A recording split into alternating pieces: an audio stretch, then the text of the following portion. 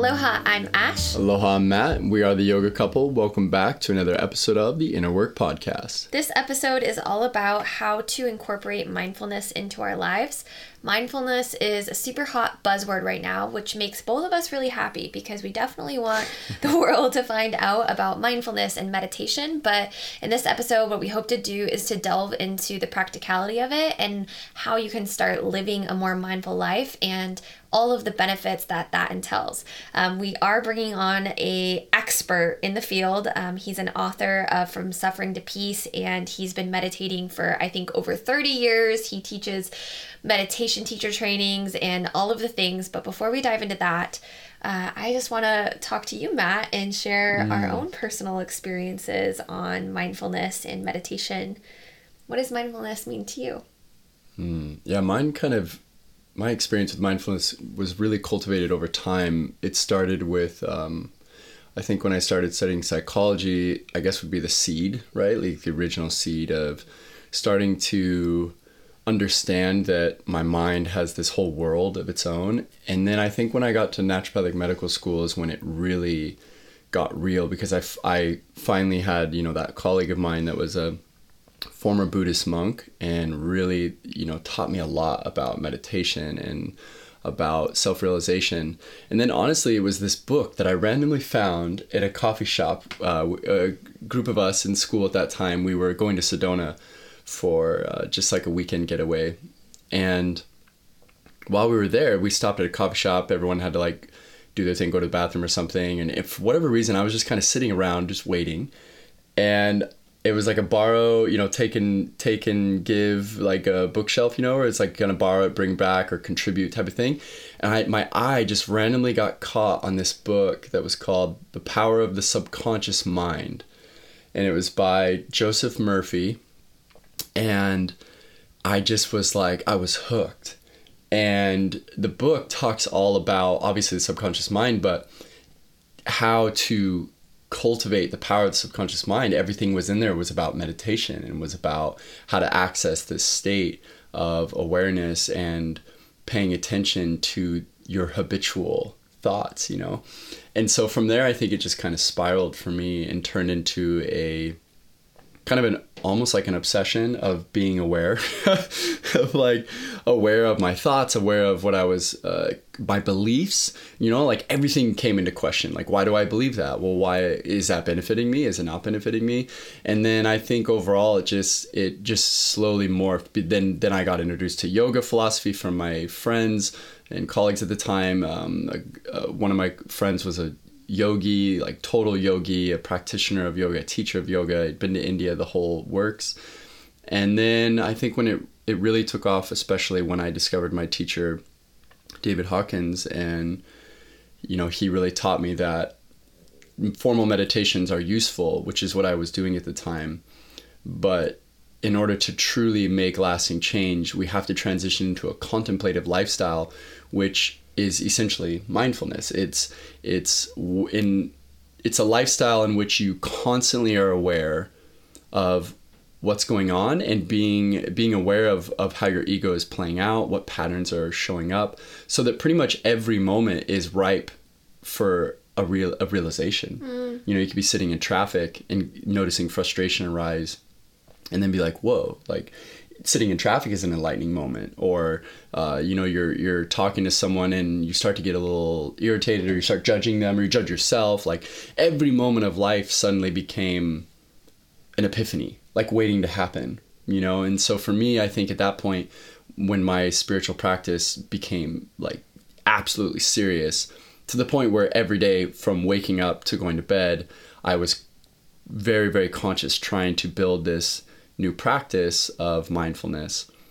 I think that's when it officially took root for me. So I don't know, it's kind of been maybe a 12-year type of journey for me now. And what about you? I would imagine, was your first exposure yoga? Actually, I found meditation first, and I was in my teens. I don't remember how old, but I found a book on meditation. I don't remember the name of the book, but it was more of a manual of how to meditate. I don't think I really understood what the living practice of mindfulness was at the time. I think I was just really curious about alternative lifestyle choices. And I was just open to anything that was kind of different. Like I wanted to just cultivate a healthier, happier life for myself, because growing up in Las Vegas, I felt like I was overexposed to the opposite of that, which was the unconscious, which was kind of just following your desires all the way down the road and doing whatever you want, buying whatever you want, just kind of inflated ego mentality. It was kind of glamorized in that city particularly. Right. And it really turned me off, and I wanted to find something different. So I was looking, and I found a meditation book, and I think it rocked my world, because sitting down and getting still and quiet for the first few times in my life opened me up to the possibility of what else was possible for me. I felt like there was so much more to my existence the first few times of just sitting down and being still and watching my thoughts and feeling that expanded awareness open up. Right. And then I think that really just that started me off on, I wanted to find all the things. I found yoga, I found mindfulness, I found Ayurveda, I found acupuncture, I found, texts on consciousness, and then it was just, it was over by then. Then I was an alien. You were in. I was a weirdo. I joined the cult. And I'm really excited to bring on our guest today, Mark Coleman. He's the author of From Suffering to Peace. And the reason why we're bringing him on is obviously we're the Inner Work podcast, but that this mindfulness thing, like I said earlier, it's really taking off right now, which makes me so, so happy. Like, I don't know, the young kids today have this like hashtag called woke, where it's like, it's cool to be awake. I love it. I think it's so cool. I'm woke. Right. I feel old.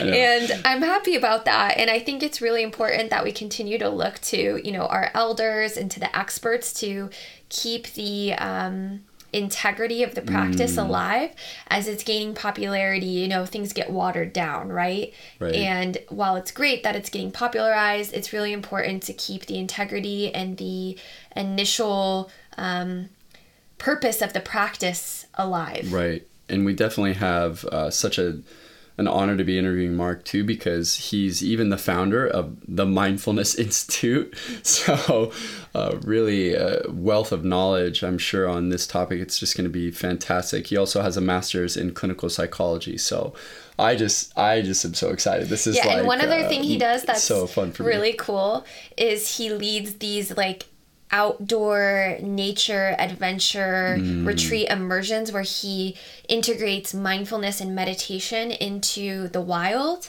and I really love that, and I know you love that too. I know. I want to go. I want to be Mark. I want to do what Mark's doing. I want to live. He's like, He's awesome. This is amazing. And he also does formal teacher trainings on meditation. So he teaches practitioners of meditation to become meditation teachers. So without further ado, let's bring Mark on. We're going to cover all the things, what mindfulness is, why it benefits us, how we can actually live a mindful life, how we can start to integrate this practice in a really real and tangible way. Yeah, let's bring this amazing man on. Mark, welcome to the show.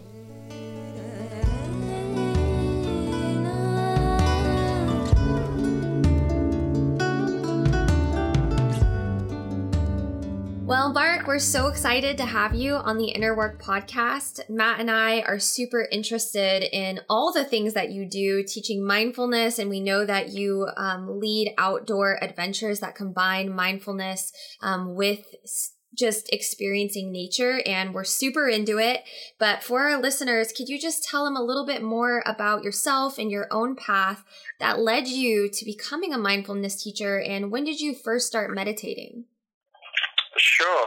So, one, very happy to be on your podcast. And, I started meditating back about 35 years ago. I was raised in England, and was in London at the time. I was at college and was a very unhappy, confused young man. I was a punk rocker, an anarchist, and part of a big squatting movement. And anyhow, I was just seeking something that would help me sort out in the turmoil I was going through. And I happened to stumble across what back then was an unusual Buddhist meditation center in the East End of London, and happened to be introduced to mindfulness practice, meditation, and loving kindness meditation.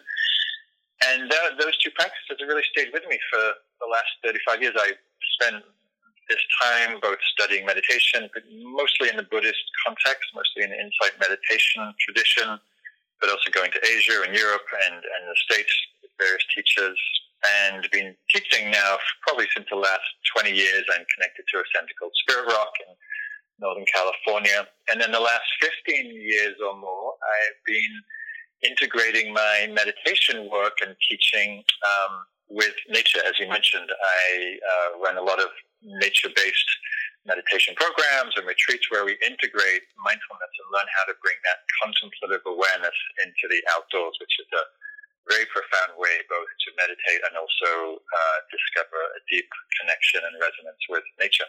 Wow, love it. Well, you have so much experience, so we're so excited to dive into this interview because we have so many questions. But one of the first questions we have is that, mindfulness is really a buzzword right now. So there's no one better to ask than you. Could you define that word more clearly for us? What exactly is mindfulness? Yeah, so mindfulness, very simply put, it's a clear awareness. It's a clarity, it's a knowing quality of attention. It's simply knowing what's happening as it's happening. So my short definition of mindfulness is clear awareness. Longer definition is it's the awareness of our mind, body, our mental, emotional, physical, and environmental experience with clarity, with kindness, and with curiosity. So we bring this quality of attention, of awareness, and we can learn to direct that attention to our inner experience, to our outer experience, to our relational experience, to a more global experience. And it's something that everybody has. Everybody has awareness. And mindfulness is really just the way to cultivate and train attention so we are not lost, as we mostly are in our head, in our thoughts, in our worries, our plans, our past, our future, and actually learn to really be present for life and the beauty and all of it as it's happening. Beautiful. Absolutely. So tell us about your book, From Suffering to Peace. It is the true promise of mindfulness. So now that we have this mindfulness kind of definition clear, tell us about this amazing, beautiful book you wrote and what inspired you to write it.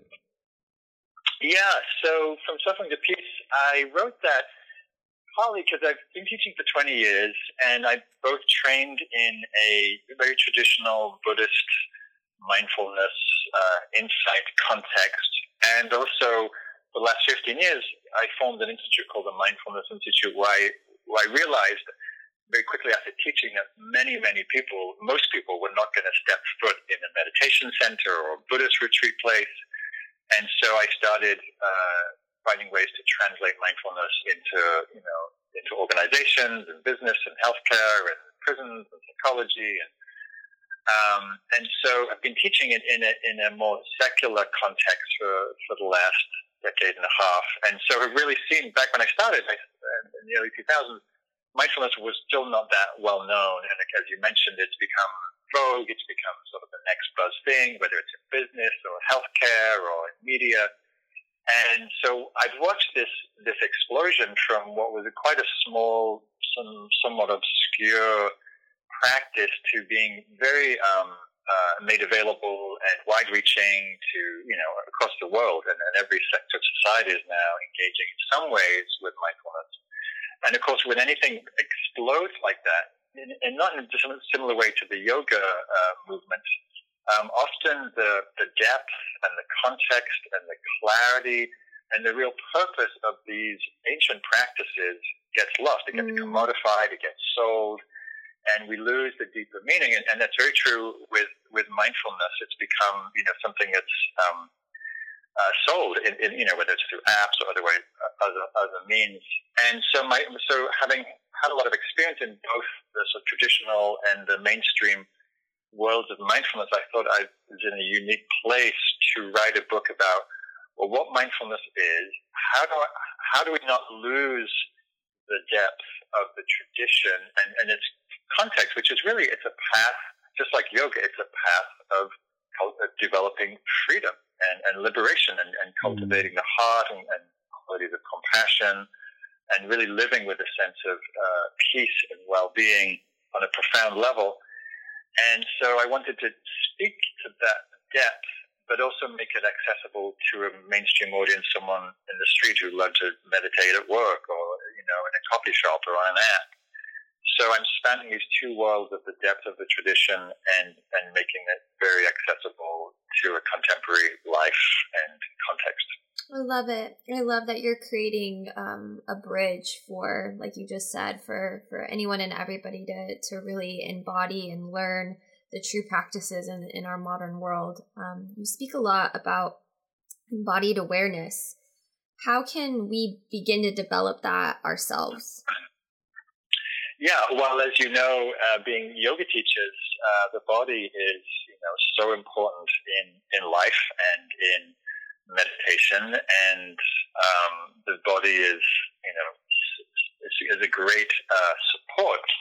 When we're paying attention to the body, we're in the present moment. The body is the doorway through the senses, through our physical experience, to being present. And as you know, most of us, a lot of the time, live in our heads and our stories and our ideas, and so we lose contact, especially now with technology, even more losing contact with our physical sensory experience, including the breath.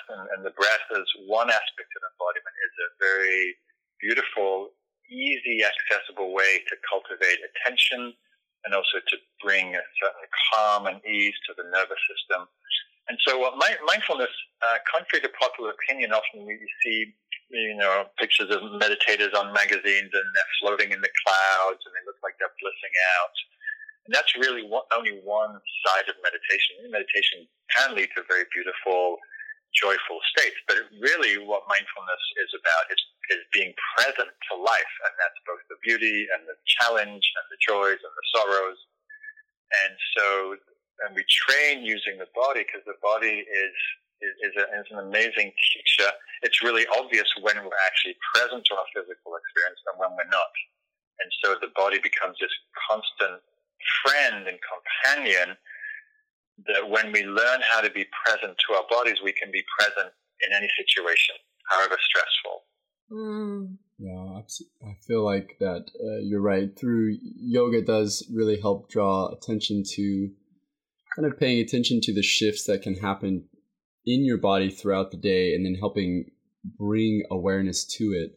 I've always been taught too that, to be most effective, like formal meditation is useful, but what about when you're going about your day, you're at work, you're interacting with people, and to really make it stick, or in other words, really start to transform your life, it needs to evolve into an embodied awareness, or in other words, a contemplative lifestyle where you're always aware of the shifts and changes, even as we interact. And as we try to go about life, not losing that, So I really love that you kind of say like it's embodied. It's all the time. It's right now while we're talking. How are we feeling? How are we breathing? How is the experience and awareness still there? How do we not fall out of it? Right. And it's funny, speaking of that, how do we fall out of it? In the book, you say that we have this self-judgment that is a modern epidemic. And I find that self-judgment is such a huge way that we do fall out of this awareness. So how and what do you think we can kind of do about this to stop getting lost in this incredible self-judgment? Yeah, no, you bring up a really important point. Having taught, for a couple of decades, one of the main things that I see that cause people the most distress and anxiety and suffering is the way people judge themselves, are critical, are harsh, are mean. And I do feel like it's an epidemic. My last book, How to Make Peace with Your Mind, was specifically focused on how to free yourself from the critic, because I just kept seeing it again and again and again with students all over the world. And the subtitle of that book is How Mindfulness and Compassion Can Help Free You from the Critic. And I do believe those two qualities, the qualities of mindfulness and awareness and the quality of compassion, are essential for working with the critic. And why that is because without awareness turn to our mind, turn to our thoughts, turn to the ways that we talk to ourselves, berate ourselves, judge ourselves, compare ourselves, put ourselves down. If we don't see that stream of thoughts, moment by moment, we're likely to be at the influence of those thoughts. But when we can actually bring in mindful awareness to see, oh, look at that, there I go again, I'm putting myself down. And look at that, and now I'm comparing myself negatively to someone, or I'm pushing myself and berating myself for not having done something perfectly. The more awareness we can bring to those thoughts, the more likely we are to be able to step back, to unhook, to see them for what they are, which is really they're just thoughts. And what I tell my students is they're just points of view. What your critic has to say about how great your yoga class was, or how great your parenting is or not, or how you engage in this conversation, or did in this performance. It's really a point of view, and usually the critic's point of view is negative. It's perfectionistic oriented, and of course, I've never met a perfect human being, so that standard is kind of a setup for misery to start with. Right. And so the mindfulness just helps reveal what's happening in the mind, and then with that clarity, and this is where I come back to the purpose of the book, the true purpose of mindfulness. Mindfulness gives us the awareness of what's happening, including our mental patterns, in this case, judging, which causes suffering. And the point of the practice is to see how we suffer, to see how we unnecessarily beat ourselves up or put ourselves down, for example. And then with that seeing, we have a choice to continue or to let it go, to continue or to find another more constructive, balanced perspective. And then the compassion piece is important because, as we all know, having a strong inner critic is very painful, and it leads to nothing but misery for the most part. And so the more that we can bring kindness and care to ourselves and self-compassion, that also helps us unhook from its very feisty critiques. Yeah, we always say in the inner work that, like, to try to help people see that. I love how you said, these perspectives they're just a perspective. First of all, it's just one perspective. It's not the one and only. And then on top of that, if we really were to dissect these perspectives, they're ultimately a little arbitrary. Like we have technically available infinite perspectives on any situation. So whichever one our inner critic is latching onto is really just an arbitrary stopping point along an infinite spectrum that it could have chosen. It just happens to get latched onto this particular limiting one.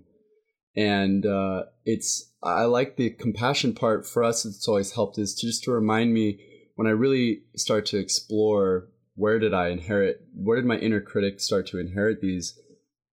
I see that a lot of it kind of comes from a lot of modeling or inheritance, and then that helps me have even more compassion because I realize it's not even like who I truly am. This is just something that our brain, kind of my mind, kind of just subconsciously attached to, as if, oh, this is what you're supposed to do. Everyone else is being self-judgmental, so I guess I'll be self-judgmental too.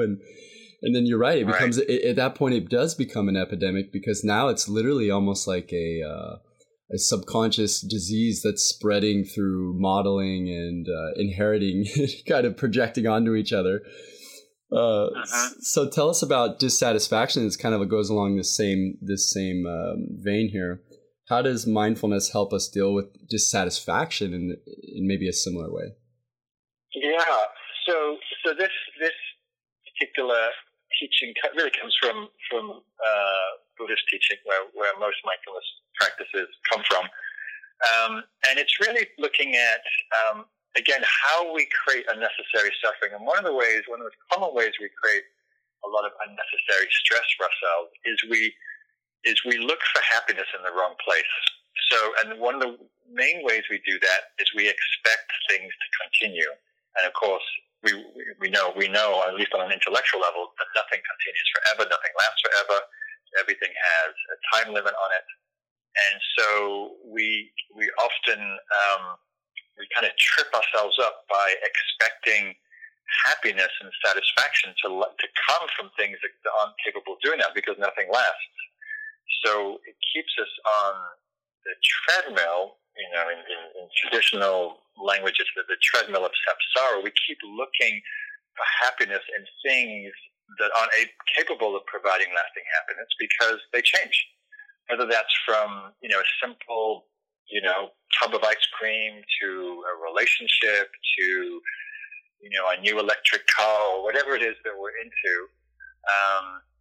There's a way that we keep looking for transient things to provide lasting satisfaction. Not that things can't provide a lot of joy and happiness, and they do.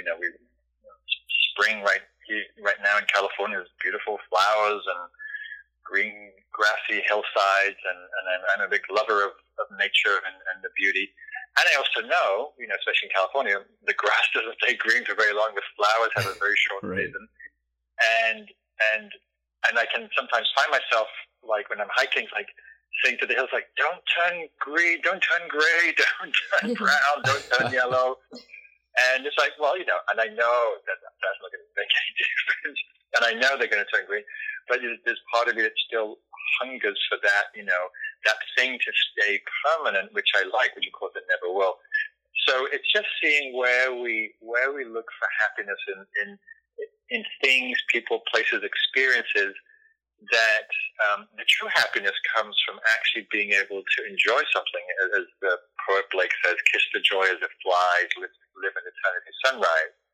So we can appreciate beauty and people and experiences and food or whatever it is that we're enjoying, but knowing not, with a sort of open fist, with a lightness, with a relaxedness, so we can appreciate it and let it go, knowing that every experience, releases.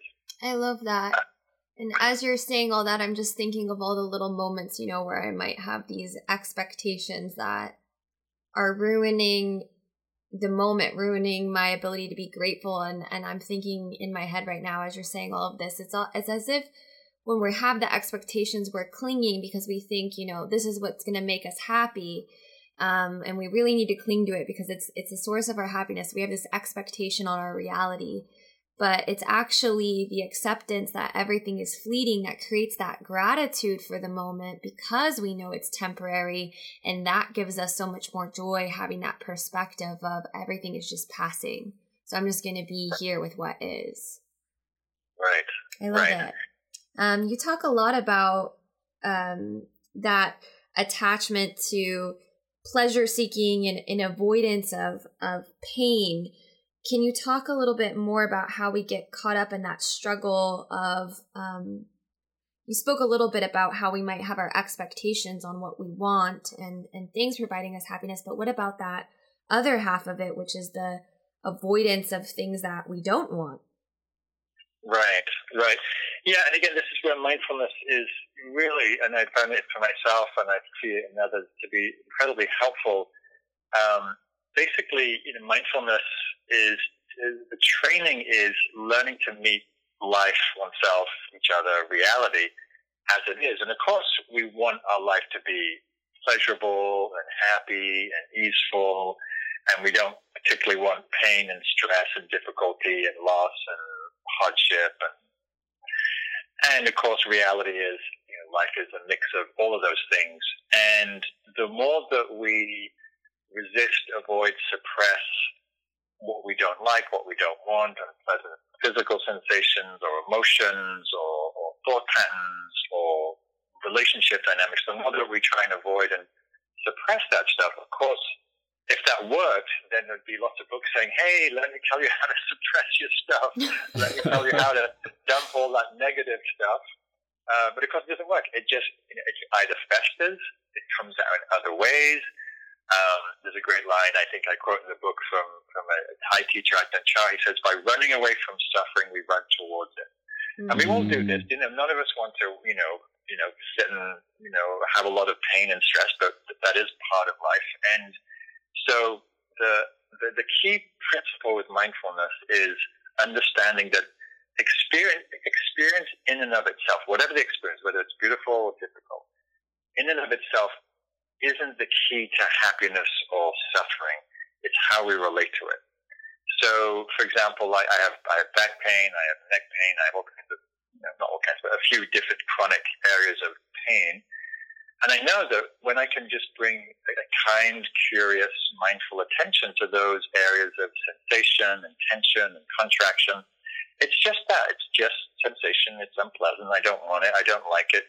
But if I can stay relaxed around it and welcoming of it rather than fighting it and judging and contracting around it, then it's just what it is. It's just, unpleasant, tingling and stabbing and all these different sensations. But when I'm either tired or I'm just not wanting to have that experience and I resist it and judge it or judge myself for not having done something to relieve it, then that becomes a lot more stressful, a lot more suffering. And so, it's that simple equation, suffering equals pain times resistance.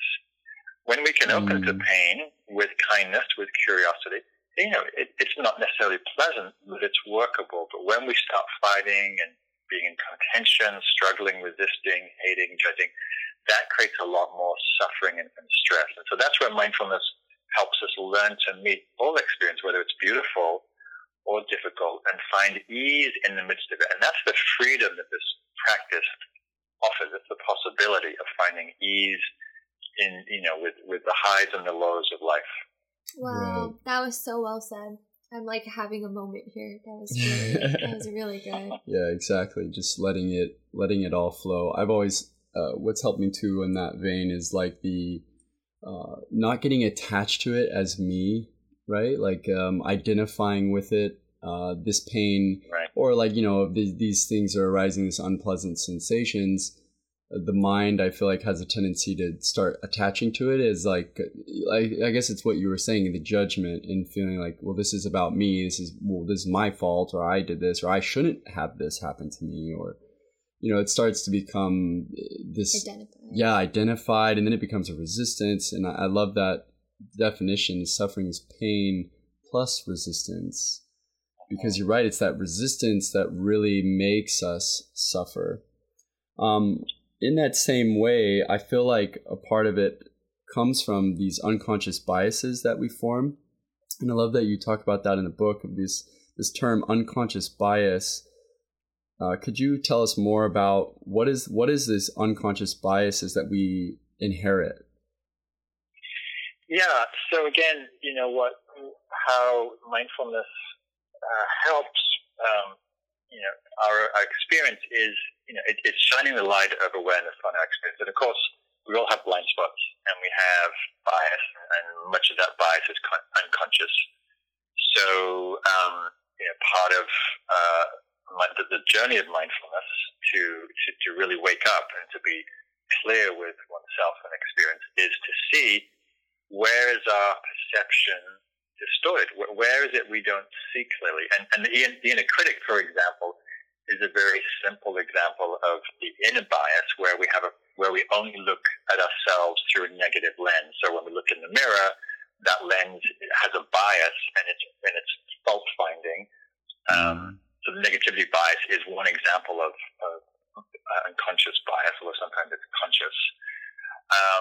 And then there are, many other layers of bias. We're all conditioned by our society, our culture, media, family, religion, and those influences, mostly go in as we're growing up as children, and go in quite deeply, and lead to particular kinds of perceptions and biases in ways that may not be so helpful, And so one of the subject areas where this causes such a lot of suffering is around racism, and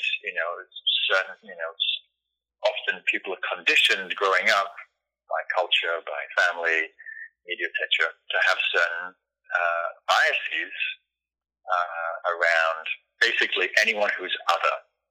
And anyone who's other is therefore usually treated negatively, and there's negative media portrayals and stereotypes, which is the basis for prejudice and discrimination. And so, maybe you grew up in a family, for example, where only the men worked, or only the men went to college, and so the bias is that men are sort of by nature intellectually superior, and that conditioning comes down the school system. Generally, girls think they're not smart at maths and science because of that cultural bias, for example. Or people of color, the bias, the conditioning may have been that people of color, if you grew up in a white community, may be, treated with some suspicion or some critical attitude. And again, these messages get imprinted usually at a young age, and so it takes some work to uncover our bias, and with that bias often comes distortion and a lot of suffering. And we see, just like growing up in Europe, as I did, and the current sort of re-arising of prejudice, discrimination, anti-immigration feelings and laws, that's all the product of bias, and it just leads to just a tremendous amount of unnecessary suffering. It makes me feel so hopeful as you're talking about all of this, that mindfulness can really help, reveal those unconscious biases and then also draw awareness to them. And if the whole world, starts picking up mindfulness, there's so much hope for, violence and hatred and all of these things to, subside and not be such a prevalent issue in humanity as we all start to become more self-aware. So I'm really happy that mindfulness is becoming trendy and more people are finding out about it, and that your book specifically, like you said, is such a bridge for people to really learn the true practices and to start a mindfulness practice. You say in the book on the same subject that you quote a quote from a 17th century Zen master that says, and I love this quote, "Don't side with yourself." Could you elaborate more on how you interpret that statement? Yeah, so I love that quote, and it's written in the context of, one of the things that mindfulness helps reveal is around our identity and our self-view and the self-referencing, and of course, as human beings, we do side with ourselves, we side with our family or our culture or particular perspectives on life. And, we see this when we're reflecting, like in meditation often, say you've had an argument with someone at work or a spouse or someone in the family, and we're busily rehashing and replaying that argument. Of course, for the most part, who we're siding with in that moment is ourselves. Why did they say that? It's so mean. I'm going to say this when I see them again. And so we get lost, we get very swept up in, or very attached to a certain kind of position or perspective, that's quite subjective, in the same way that the critic's perspective is subjective and limited, and so is ours. And so, basically the idea of not studying yourself is not to dismiss or diminish your own feelings and perspectives and thoughts and views, but to see that, they're often limited. And so, especially in conflict and conversation and relationship, if we can step outside of ourselves or become bigger than our limited view and go, okay, let me see this situation, conflict, disagreement from another person's point of view, another person's perspective, that usually becomes much greater grounds for some kind of constructive resolution. If we just stay stuck in our own position and view, it usually becomes more oppositional, more conflictual. We usually dig in our heels. And so when we can have a broader perspective, it allows much more room for dialogue and negotiation and just, seeing things outside of our own little bubble. Yeah, absolutely. I think it's something for us all to really always step back and remember that as humans, we are just so limited. We just don't know.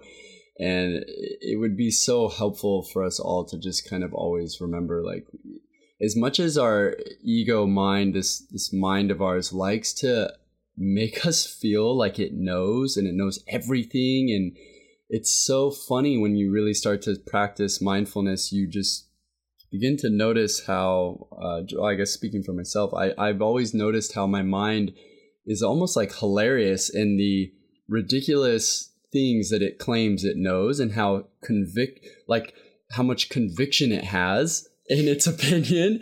And then, we always step back from it and just be like, there's no way. I have no idea what people are going through. I have no idea of all the mysteries and magic of this life. And I feel like that's always really helped me become more, self-compassionate. And it's just like, we need to remember how limited we are. And in your book, you really draw attention to that. And you even talk about how there's 3 components to really foster that self-compassion. Could you elaborate on that for our listeners? Yeah. So, and I just wanted to reiterate what you were saying. It's very important that we bring, and then I talked about it, in a mature practice, we learn to integrate awareness and kindness, or mindfulness and compassion. And partly because life isn't easy for anybody, no matter how blessed your circumstances. You have a body, you have relationships, things change, you lose things, and we have a mind that can be often unruly and crazy, and we have an inner critic. And so it's important that we learn not just to meet experience with awareness, which is essential for anything, for growing and understanding, but also that we meet that with kindness and care, because a lot of what we're learning to meet is actually quite challenging and difficult. And so the first facet of self-compassion, which comes from Kristen Nepp's research on self-compassion, is we learn to meet our experience with kindness rather than judgment. And it's so very easy to judge our body for how it is, judge our mind for what it's thinking, judge our emotions for being reactive or whatever. But for the most part, we live in this body and mind, and not as victims, but so much of what happens in us is sort of our conditioning and physical laws playing out. Just again going back to my example of having chronic pain in my back and neck and things. Like I could judge myself for if I only did more yoga, then I could be free of pain. Versus, that might be true, and what's true right now is your back's hurting and your neck's hurting, and you need to be kind to yourself and take care of yourself, and not add more suffering by beating yourself up. And then the second facet is understanding that our common humanity. Often we give ourselves a hard time. Maybe we're feeling sad or lonely or empty or deficient, and then the judge comes in and says, that's pathetic. Get over yourself. You're the only person who's really feeling miserable. Everybody else is fine and happy. What's your problem? And so it's important. So when we shift to common humanity, it's a way of understanding. Oh yeah, this is part of the human experience. We have highs, we have lows. We feel good, we feel sad, and when we get that it's not our fault, right? Again, it's not siding with yourself, seeing the bigger picture. It's like, oh yeah, this is part of being human. And then the third feature, which you point to a little, the disidentification. Again, when something happens in us, whether it's a strong and painful emotion or difficult event or physical pain, we can often get so wrapped up in that and lose the space. And with that, when we lose space, we tend to get more reactive to experience. And so mindfulness, in a way, allows us to take a step back and not be so kind of consumed either by the physical pain or the emotional distress or the mental anguish, and actually find some space and freedom in relationship to those things. Yeah, and speaking of all the compassion for ourselves and others, you talk about an emotion that you refer to as sympathetic joy, and how that could actually be beneficial to our lives and our mindfulness practice. Could you speak a little bit about what is sympathetic joy and how can we start to develop it? Yeah, so sympathetic joy is one of my favorite qualities, and it's one of those qualities that comes from the Buddhist tradition, and it's a word. The word in Pali, which is the language these texts are written down in, is mudita, and what's interesting about that word is we don't really have one word to describe it, but it means appreciative joy or sympathetic joy. Basically, it's the joy that happens, or the happiness that happens when we turn our attention to someone who's feeling happy or successful or joy, and in that, when we can open to that with a kind awareness, we similarly, it's contagious. We similarly feel gladdened, heartened, joyful. So it's a bit like, watching your child or a friend's child or your grandchild, and they're playing in the beach, or in the park, and they come back and they found a bug, and they're so happy to found a bug, and you can feel happiness for them, even if you don't care about bugs, but you can enjoy their happiness. And so there's a great phrase from the Dalai Lama who says, when we cultivate this quality, we increase our chances of happiness by 7 billion to 1. In that there are many, many opportunities, right? And many, all the time there's people having joyful experiences or having success. And why this quality is so important? Because if we don't cultivate it, often the first knee-jerk response is either we feel envious, we feel jealous, we feel like, oh, they're so happy over there, it can be less for me, or, they can't have so much success because then there's less, less to go around for me. And it takes us out of that scarcity deficient mode and just allows us to appreciate, you got a promotion at work, fantastic. Or, your kid got an award at school, fantastic. Or, you had a great yoga class, great. May the next one be equally good or even better. And so it's a very expansive quality, and the way to practice it is just to, whenever you see or hear someone having a positive experience, like one of my favorite places to do this is at airports. I often fly into London Heathrow. It's a big international airport. People come from all over the world, and often at the arrivals gate is big families, whether it's from India or Africa or China or Middle East, and I imagine they haven't seen each other for a long time, and there's this lovely kind of welcoming and celebration and joy, awesome. and I just love watching that and just wishing them happiness. Like what a sweet moment, and life is full of those moments where we can delight in and celebrate the happiness of others, and of course it's a win-win, because in doing that we also feel uplifted and joyful. I love that, and I love how you gave a practical example of how we can just start to look for the joy in others and join into it consciously, and how many times, like you said that Dalai Lama quote, that we could experience joy 7 billion times over because of all the people on the planet if we would just join in. Yeah, it really strengthens our humanity too, because you start to realize, I feel like through doing that, you start to see how similar we all are. You start to see the love for each other, because you're right. Like when we love others and we're happy for others, it's actually the opposite of what our mind is trying to convince us. You brought up how our mind might be like, well, there's less, or now I'm jealous because it's lacking and now there's not enough for me. But it's actually completely the opposite. The more we love, the more we share in the joy of others, the more joy and love we experience. Right. Yeah, it's a very interesting practice in that way that, the ego tends to live in scarcity and deficiency. And when we can not identify for that, then we have a chance for feeling a lot more positive qualities, and of course mindfulness is one of those doorways that allows us to see that. Yes, absolutely. So another chapter, speaking of the ego and lack and scarcity, the ultimate lack and scarcity being what I would think of as its ultimate fear of death. You have a chapter called Embracing Death's Invitation. So I would love to hear how what you have to say on how we can use mindfulness to not only accept death, but actually use it for something incredibly positive. Yeah. So, the conversation of death comes in the context of the broader conversation of embracing change and loss and ultimately death.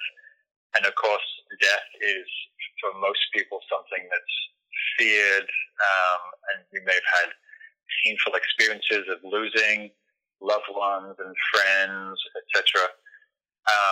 And again, it's one of those principles or practices that the practice of mindfulness is orienting us towards, which is we can either turn towards something with acceptance and awareness, or we can fight and resist and run. And of course, there's no really running from death because it catches up with you eventually.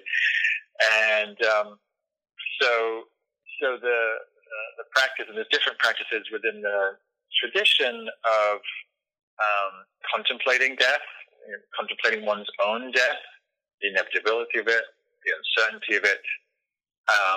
And again, the attitude is not one of doing this to create a sense of morbidity or depression, but really just acknowledging this is the truth of life, and the more that we can allow and accept and turn towards it with curiosity, with acceptance, the more likely we are to one, not be surprised, not be so angry, but actually just understanding this is just the way of things. And one of the reasons I teach my meditation retreats, most of them outside, is that when we go outside in nature, of course, you look around, however beautiful the environment, you will always see both birth and growth and flourishing and decay and death. And we just get that's the natural part of the cycle. And so the more that we attune to that, the less we are surprised by it, and the more that we can actually be able to tolerate some of the feelings that come up in relationship to it. So when we are confronted more closely with the mortality of ourselves or others, we've got more capacity to deal with it. Yeah, it seems so interesting to ask people to start to embrace their death while they're living, but it really truly does just add to the preciousness of life and helps you to appreciate life more fully. Right, absolutely. I really resonate with bringing in nature too, because as I've been here in Hawaii, I've gotten really into gardening and landscaping and all of that, and I love that you're pointing out. I have absolutely seen that every time I go into nature, I also see the death process. And it's funny too to even add a little more to it. I've also noticed like that death, right? It literally composts into new life. So it's like really showing, nature really shows you the cycle, how like nothing is wasted. Like life in a sense never ends. So on a spiritual level, it's kind of, I feel like it's helped teach me the eternity of it all too. Like how it's a passing temporary phase of a cycle, but it actually is never ending. It's this beautiful circle rather than some linear straight line and then a stopping point. It's actually this circle, and it really has helped me, I know, see the beauty of that, embrace death's invitation as a blessing rather than something to be afraid of. Your book is full of so much insight, and we could ask you so many more questions. We could talk for hours. Yes, but just to wrap it up for our listeners who are definitely going to be interested in your book, From Suffering to Peace, what is it that you hope readers take away from reading this? Yeah, well, I hope that they take away that mindfulness practice is accessible. It's practical. You can apply it into every facet of your life. And that not only does it cultivate awareness, but it cultivates really deep self-understanding and insight, so we can learn to genuinely find peace and well-being in the midst of whatever situation we're in.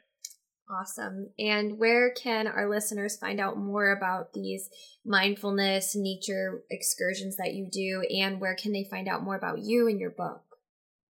Yeah, so my main website is my name, markcoleman.org, and that's M-A-R-K, Coleman with it, .org. And on there I have information about my nature retreats. I also run meditation teacher trainings, both in mindfulness and in nature meditation, and I have lots of books and audio and other things, calendar, and I teach all over the US and beyond, mostly nature meditation trainings. So, feel free to check that out, and hope you enjoy the book, and it's been great chatting with you on your podcast. Thank you so much. It's been pleasure, so Mark. wonderful. Thank you. Namaste. Namaste. Namaste. Take care.